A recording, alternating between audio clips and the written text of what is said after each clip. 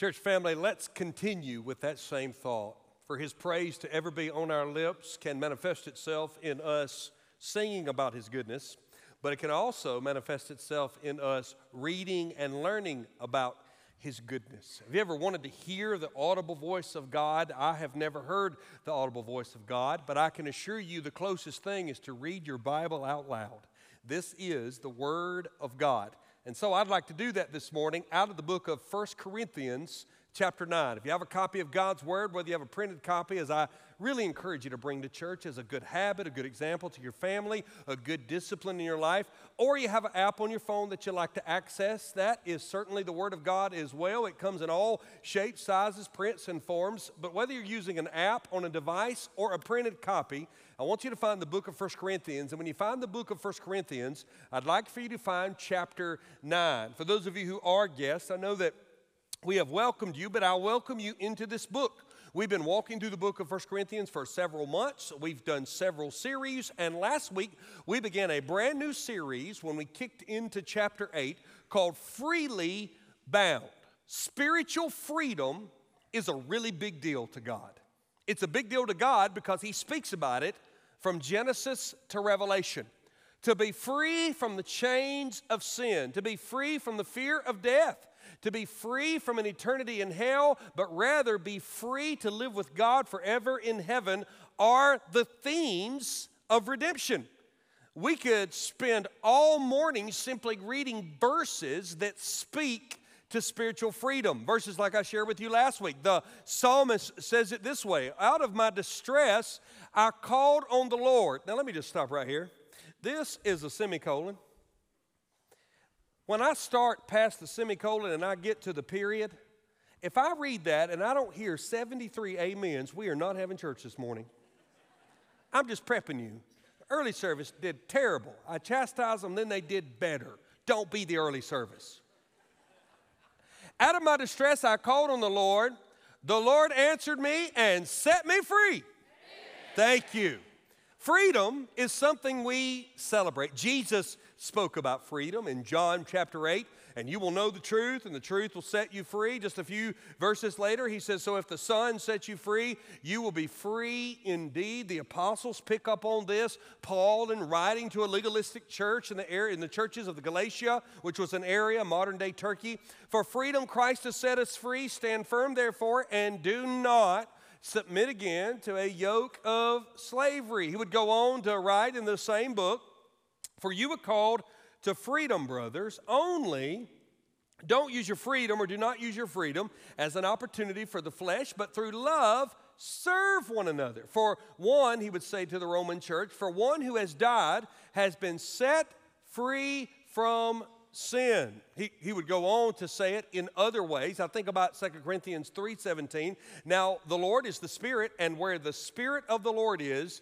there is freedom. Now, Peter, being Peter, recognized we could always use spiritual freedom in the wrong way, which is why he wrote one of the most power-packed, concise verses about Christian citizenship in 1 Peter chapter 2, verses 16 and 17. Live as people who are free, not using your freedom as a cover-up, but living as servants of God. Honor everyone, love the brotherhood, fear God, and honor the emperor. I don't have to say it, but I'm going to say it again. Spiritual freedom is a big deal, and we want to be people who are free in Christ. But how do we balance our freedom against our obligation to other Christians, especially in areas that we call the gray, not the black and white areas, but areas where Christians lovingly can agree to disagree?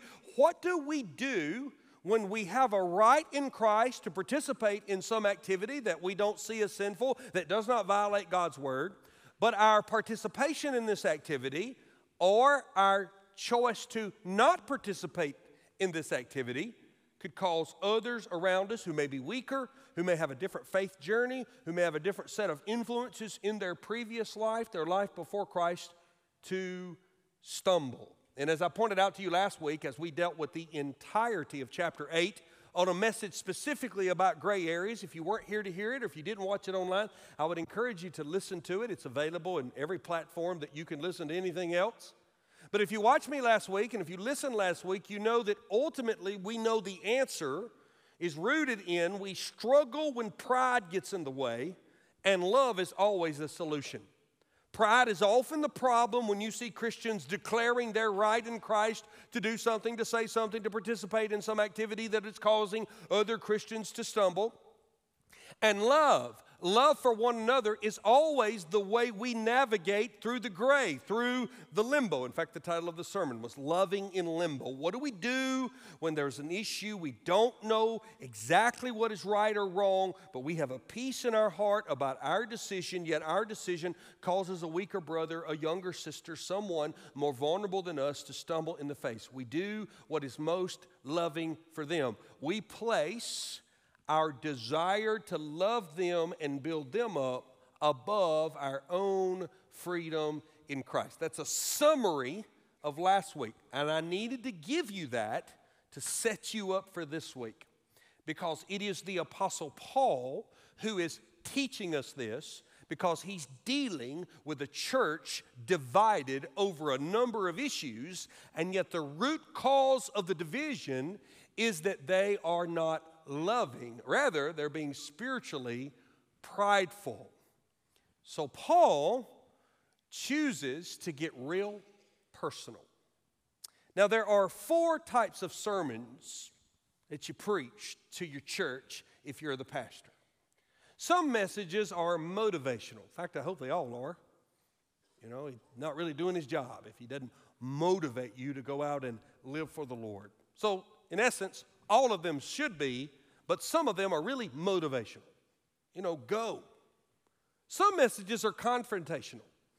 Sometimes we come to a passage like we did in a previous series called Do You Not Know, that was dealing with the difficult and sensitive subject of sexual scandal in the church, and Paul confronts them over their sin, and for those who had not committed the sexual sin, over their toleration of the sin. And so sometimes a pastor comes to the pulpit and he knows that it's a hard word to confront the church over sin in their life, in his life, or in the life of those in the text that can then be translated into confronting our own sin. There are messages like that, and you've always given me the freedom to preach those hard messages in love. Some messages, I'll be honest with you, are purely informational. You're just teaching God's people truths about God from God's Word. But when we learn about truths about our God, we also learn about ourselves because we're made in His image. And then there are some messages that are affirmational, meaning they're a passage of Scripture that the pastor comes to and his people are already doing it. I mean, you're killing it in this area. I mean that in a positive way. You're doing well in this area. So when he comes to those passages, he has a choice to make. He could skip it and go, well, they got this. But then I remind myself that I need to hear affirmation just as much as I need to hear information, just as much as I need to hear confrontation, and certainly as much as I need to hear motivation. I need to know when I'm affirmed by God's Word. Can I just tell you, before I tell you the title of the sermon, you need to be affirmed in this Word. This Word is here, and I'm preaching it because as a line by line, verse by verse, chapter by chapter, book by book preacher, I'm going to deal with the next paragraph. There's no wondering. If you want to know what's next week, just read the next paragraph. We're going to go through it verse by verse. I am obligated to place myself under the authority of the Word and to preach this passage. But I preach it from a place of affirmation, saying everything I'm about to teach you corporately as a church, you do so very faithfully. Now, are you ready for my title? Paying Preachers. Now you see why I set that title up. Now you see why that title needed a little packaging, a little context. I had to soften you a little bit. Can you imagine if you just took this screenshot? You could rip me apart on social media. Well, I went to Church at the Mill. We visited, and all that guy talked about was how much money he needed you to pay. That is not the message. The message, though, is that the Scripture is not silent about anything that is important to the function of the church. And you may think, man, you know what? I believe Pastor DJ is going to teach us this passage correctly. I'm sure I'll learn something. But I came today, man, I needed a word from God about my life. I don't need a sermon about what they pay the preacher or compensating the ministry staff. Let me remind you something. Number one, every word of God is for you. But number two, if you'll open your heart, you'll see something. The whole foundation of this message is because Paul is acting out chapter 8, verse 9. Look with your Bible to chapter 8, verse 9. Let me show you. Chapter 8, verse 9. It was in last week's message. This is what he says. But take care that this right of yours does not somehow become a stumbling block to the weak. In other words, if you were to condense chapter 8 into one verse, this is what he's saying. Whether or not you're free in Christ to do something, you're never free in Christ to do anything that you know is going to cause another brother or sister in your circle of influence to stumble in their faith seriously. Paul's not nitpicking here. He's not talking about trying to live your life in a glass bubble or try to live your life so that you never in any way, in any shape, or in any form do something that some Christian somewhere might disagree with. He's saying when you come into the life of someone who's growing in the faith and there's a real issue in their heart pertaining to a behavior, pertaining to a choice of language, pertaining to a choice of entertainment, pertaining to a decision to make, an association to involve themselves in, and you have a choice to forego your freedom for their good, forego your freedom. In other words, you're free to give up your rights in Christ if it causes another person to stumble. Paul then turns to chapter 9 and gives us a living example. Paul's personal example here provides principles for the whole church. He makes a choice. What is his choice? Paul has every right to be compensated, to be cared for financially by the church in Corinth. He served them for several years. He planted them. He ministered there. But he chose not to receive a dime of the offering for his own needs. And in doing so, some of his enemies said, well, he ain't even enough of an apostle for us to pay him. I heard he doesn't even take any money. Others said, why does Paul insist on not allowing us to help him with his expenses? And so in dealing with this conflict and this controversy, Paul says, yeah, that's my choice. But in making this choice, I want you to know what I'm not saying is that it's wrong to take care of the men and women who take care of your soul. In fact, the second half of the chapter, which we'll deal with next week, really unpacks Paul's thinking about his own decision to forego compensation. But the first half is Paul saying, even though I'm choosing not to receive payment for my ministry, I want you to know it's a choice I'm making. You're not making it for me, because as a man of God, called by God to serve His church, it is right and good for me to receive the money that I need to support my family as I serve this congregation. This is what Paul would say. And so really and truly, if we were to look just at the first 12 verses, I want to tell you why it's a good thing to take care of those who take care of our souls spiritually, but I want to do so by reminding you, you do this very well. But this won't be the last church you're in. Students, this won't be the last church you're a part of. There's some of you who may live here the rest of your life and never leave. Selfishly, we would love to have you be a part of Church at the Mill until the Lord calls you home, if that is His will. But all of you at some point will find your way into another church. Some of you are being called into ministry and you will go lead other churches. So whether or not our church does this well, and it does, it's important for the whole body of Christ to understand the principles for the church universally, so that when given the opportunity to speak truth into other churches, when given the opportunity to join or be a part or to support ministries elsewhere, you have a foundation theologically as to why this is important. I'll give it to you in 3 simple answers. Why? Number 1, because it's permitted by the Lord. It's a part of the Lord's plan. Paul's title is not my title. I'm the pastor of Church at the Mill. Paul is an apostle.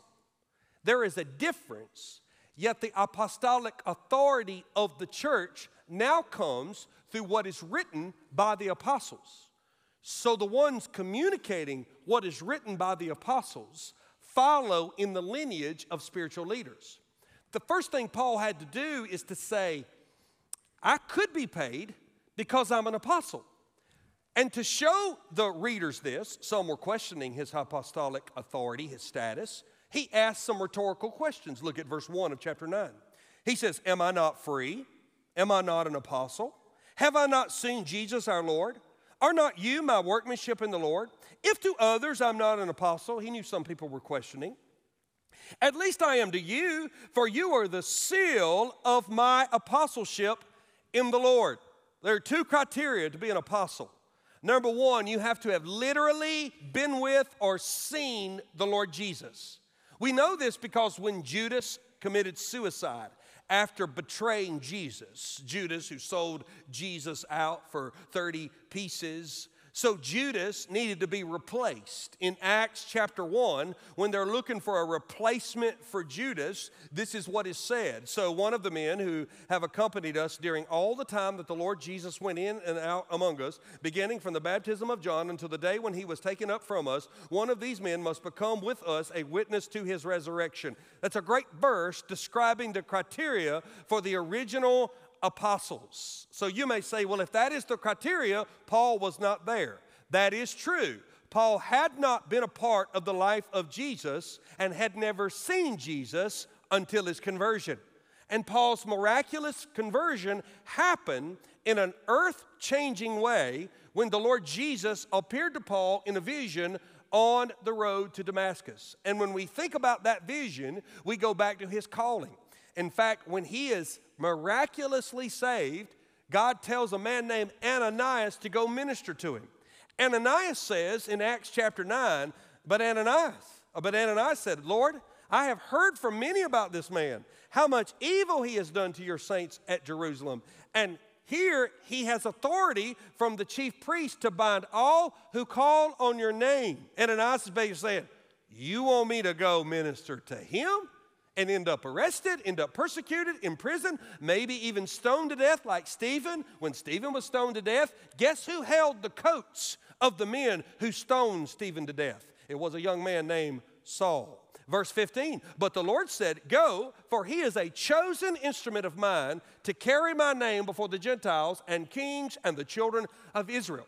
So clearly, 3 different times in the book of Acts, Paul says, I'm an apostle because I've seen the Lord. The second criteria is that the apostolic authority is on the man and it is seen in the fruit of his ministry.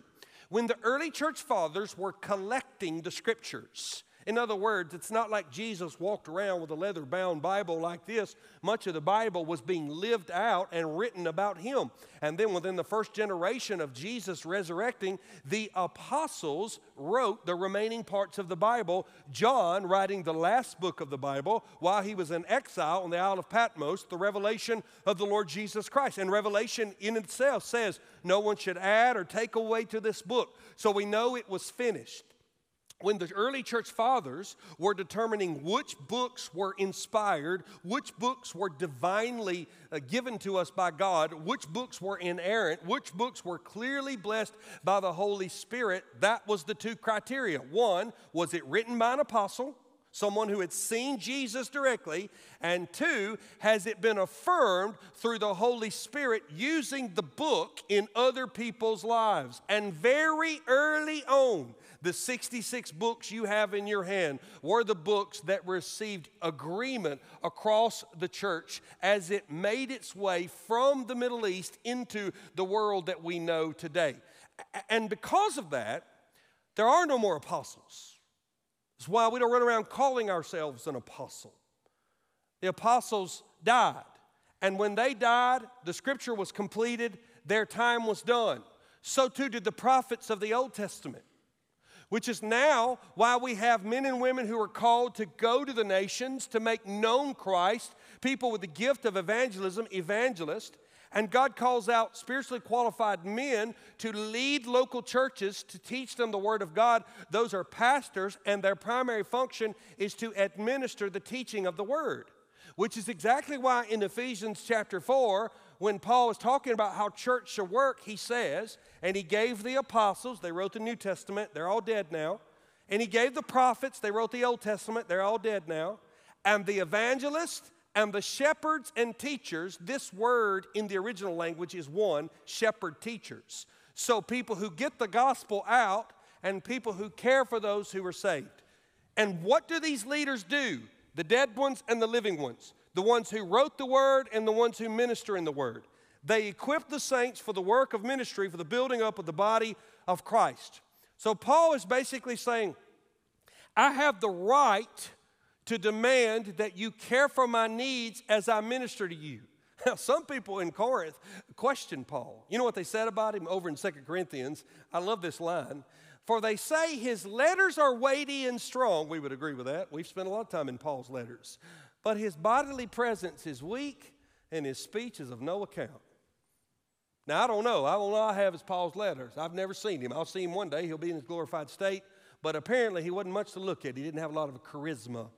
Some people connect this back to the thorn in his flesh he prayed about when he shared about the thorn in his flesh. Some people think that he was physically ill. Some argue that it may have been blindness that was ailing him. We know he had been shipwrecked and beat on several occasions, and that does not do a body good. And so physically he didn't have this magnificent presence, and apparently his oration didn't grab people the way some did. That's a good word for us to remember in this personality-driven environment we live in. Just because someone has amazing charisma or the ability to orate, you better make sure there's some substance to what they say. I see a lot of leaders that are a mile wide in charisma and an inch deep in conviction. We want to make sure that what we say is done in a dynamic and charismatic and clear and exciting and passionate way. And so we want to utilize everything we know about oration, but we want to make sure that what we say is not what we think, but what does the Word of God teach? And so Paul makes this argument. He says, am I not free? Could I not ask these things? Look how it happens in verse 4. He says, this is my defense, verse 3, to those who would examine me. Do we not have the right to eat and drink? He's not talking about partying or alcohol. He's just talking about water and food. He's saying, do we not have the right to take along a believing wife? In other words, should you not be able to support my family, as do the other apostles and the brothers of the Lord and Cephas? Or is it only Barnabas and I who have no right to refrain from working for a living? See, Paul and Barnabas had decided not to take it. But Paul was saying, that's not because I'm not worthy of it. It's because I'm making a choice in my freedom. Now, I don't have time this morning, but the Lord even affirms this. If you have your Bible open, just scroll down to verses 13 and 14. We'll deal with those next week as well. But in verses 13 and 14, he says, do you not know that those who are employed in the temple service get their food from the temple? That's the Old Testament model, the tribe of Levi. And an altar and share in the sacrificial offerings. Look at verse 14. In the same way, the Lord commanded that those who proclaim the gospel should get their living by the gospel. So this is a part of God's plan. Now let's talk about the elephants in the room. There are two extremes. One extreme is to reject this and be unorganized and basically say, I don't think anybody who says they're a man or a woman of God ought to ever ask anything from the church. And to be honest with you, I don't even like the structure and the organization of churches that have personnel budgets and compensation packages and award their pastors and those who serve faithfully. Rather, I just want to be with a group of people and talk about God's Word. If you wake up tomorrow with a toothache, you going to somebody who's been to dental school? Your teeth are important, but they're not as important as your soul. You do not have to have a theological degree to know and love the Lord Jesus. In fact, he did not come to make theologians. He came to make disciples. But if you're going to go through the process of getting out of bed and coming and hearing the Word of God, you want to go hear the Word of God from someone who's given their life to communicating the Word of God. Just like you want a brain surgeon who's given her life to studying neurology, just like you want to talk to a counselor who's given their life to applying the truths of God's Word in the counseling relationship, Just like you want a realtor that knows every form you need at closing because there's 6,294 of them, and you gonna nod that you read them, but you ain't read nothing. I'm not arguing that pastors are professionals. We got to stay away from that. I am arguing that it is a good thing that the Lord knew that there would be some who would give their life and their training to caring for the souls of His people. Sadly, though, that's not the extreme I'm fearful of. I don't fear any of you rejecting organized church, or you wouldn't be sitting here. It's the false gospel of America known as the prosperity gospel. This is not a sermon against the prosperity gospel, though every sermon should be. But the prosperity gospel is normally propagated by personalities who are charlatans. They're false teachers. They're false prophets. They'll be held accountable. They're not going to heaven. They're not saved. They're not born again. They're false. And they're leading people to destruction ultimately because they place in their mind the prospering in this life as the ultimate proof of the gospel. Now, we know we have a good Father who provides for our needs, and I can take this Bible just as you can, and I can prove that He gives so much to us and that He's so kind and that every meal is a blessing from Him. And many of us experience a life where we not only have our needs, we're able to enjoy some of our wants as well. But I do not have a Bible that guarantees you and I to know and love Jesus is to prosper physically and financially in this life. I actually have a Bible that says the opposite. That God has the right to call His children to be blessed in abundance, but He has the right to call us to suffer for His glory. The prosperity gospel knows not that because they know not their Bibles. What they know is a twisted religion built on greed, and the propagators of it have to be wealthy in order for their theology to make sense.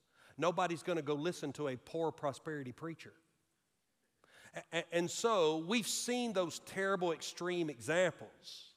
I don't want to live in that world. But I also don't want to live in this world where we reject the caring for men and women in ministry.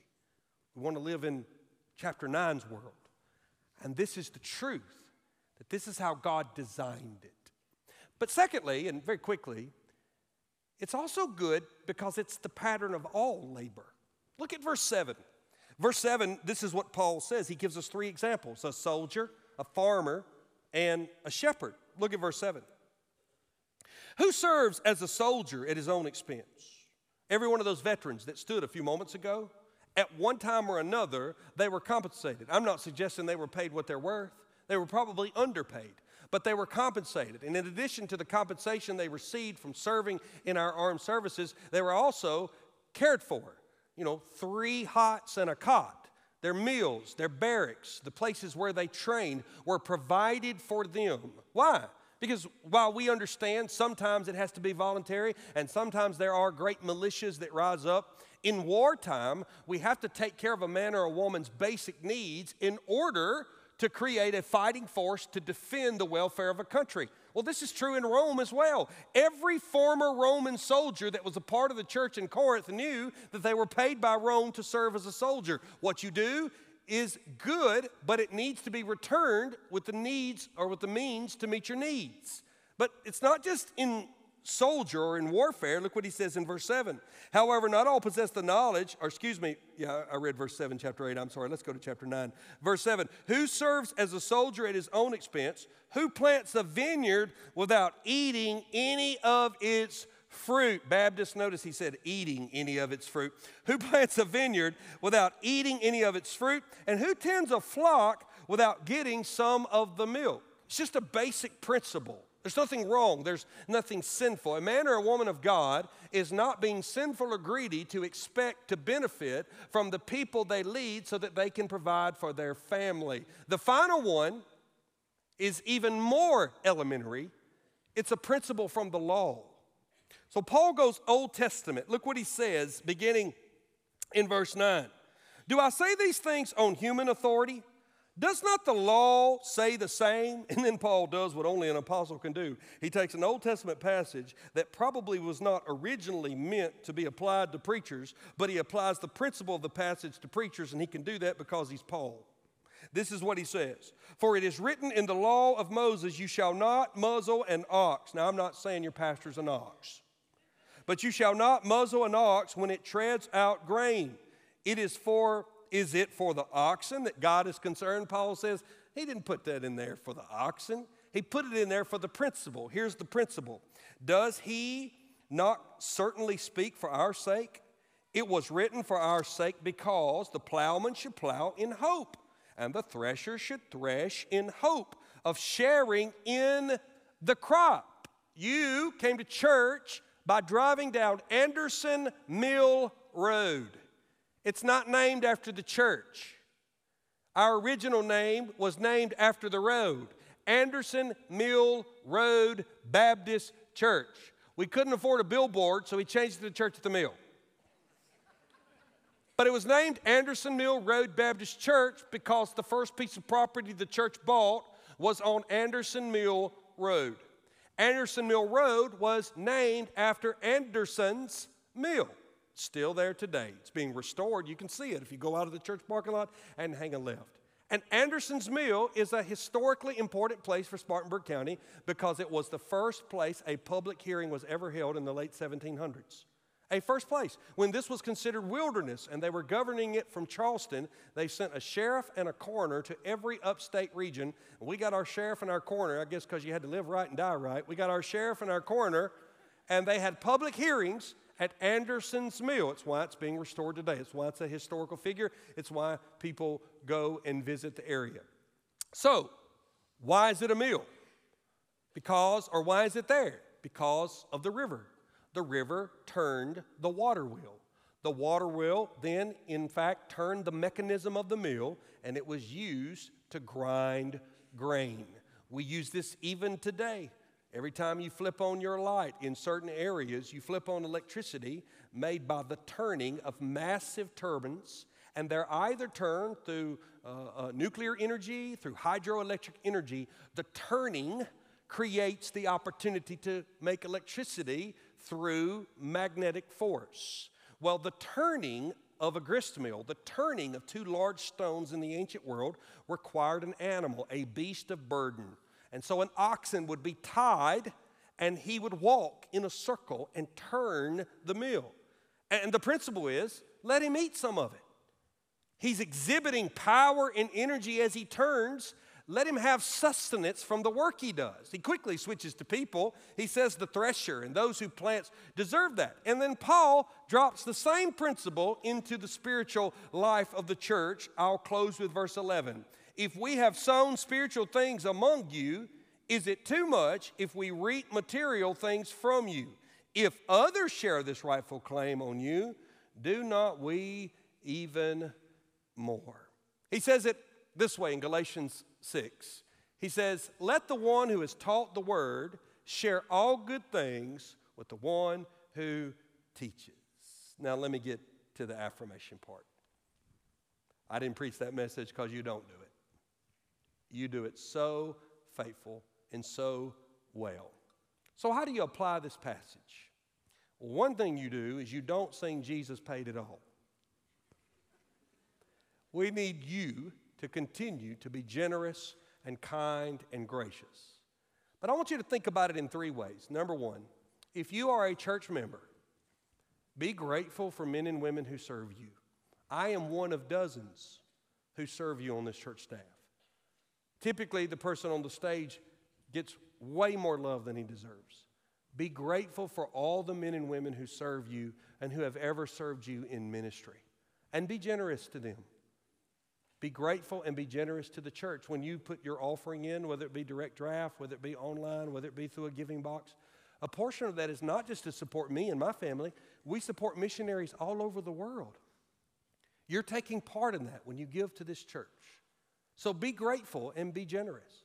Now, if you ever find yourself in church leadership where you're making some of those decisions, perhaps you're serving on a finance committee or you're with a group of people who are navigating decisions, then the call is to be generous, take care of the men and women of God who serve your church, but be wise with the finances. So on average, churches spend about half to 65% of their budget on personnel. People are our greatest investment. They also are where we get our greatest return. We want to keep that number as low as possible. CADM, it's an acronym, Church at the Mill. CADM is 48%, which is low for a church our size. And I announced last week we're going to add a campus at Lake Cooley. You know what that requires? A staff. We're building that staff right now. It'll be a small staff at first, 3 or 4 people. But even when we build that staff, it'll put us right at about 52%. That's a great position for a church our size. The risk of large churches is that their personnel grows so large that they become focused on trying to make the numbers work. So we fight to keep that down. We mobilize volunteers and we serve and wear different hats. Typically, dying churches or struggling churches see the percentage of personnel increase exponentially in their budget. Basically, if the numbers go down and the membership goes down and the giving goes down and the missions go down, the last thing churches want to do is lay people off or cut people's salaries, so the personnel percentage becomes inordinately high, and this is a telltale sign of a church that's in decline or dying. It's one of the reasons why we still try to fight to keep that number right at 50%. So you have to be wise about that. And finally, what I would say for those of you who serve the church vocationally and those of you young people who are going to serve the church in ministry, be grateful to serve a group of people who will care for you and be worth it. Don't be lazy. It may look like dress shoes, but treat it like work boots. Work and serve. If you serve a church that's healthy, that church will always take care of you. There is an epidemic right now. The state of Georgia just released this. There are 800 empty pulpits in the Georgia Baptist Convention. 800 churches looking for pastors. There are over 200 in South Carolina this morning.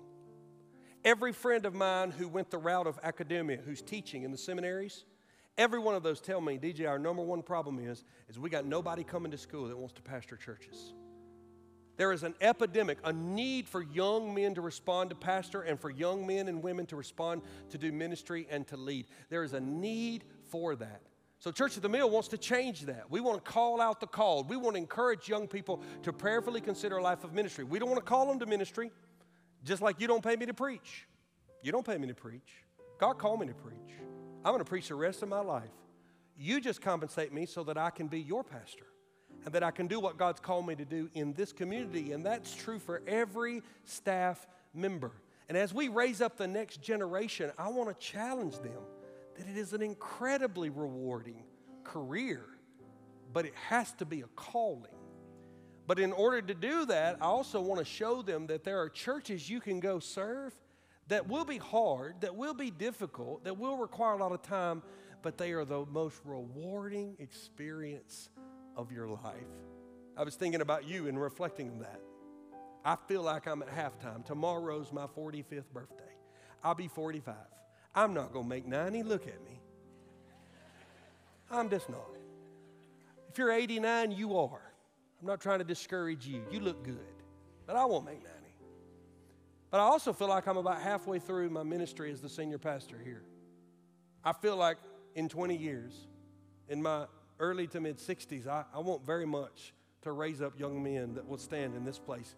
You'll slap the name of emeritus on me. I'll sit in the back with a spirit of criticism. But the point is that I've been thinking a lot about being halfway in life, halfway in ministry. I'm only halfway in raising kids, but halfway.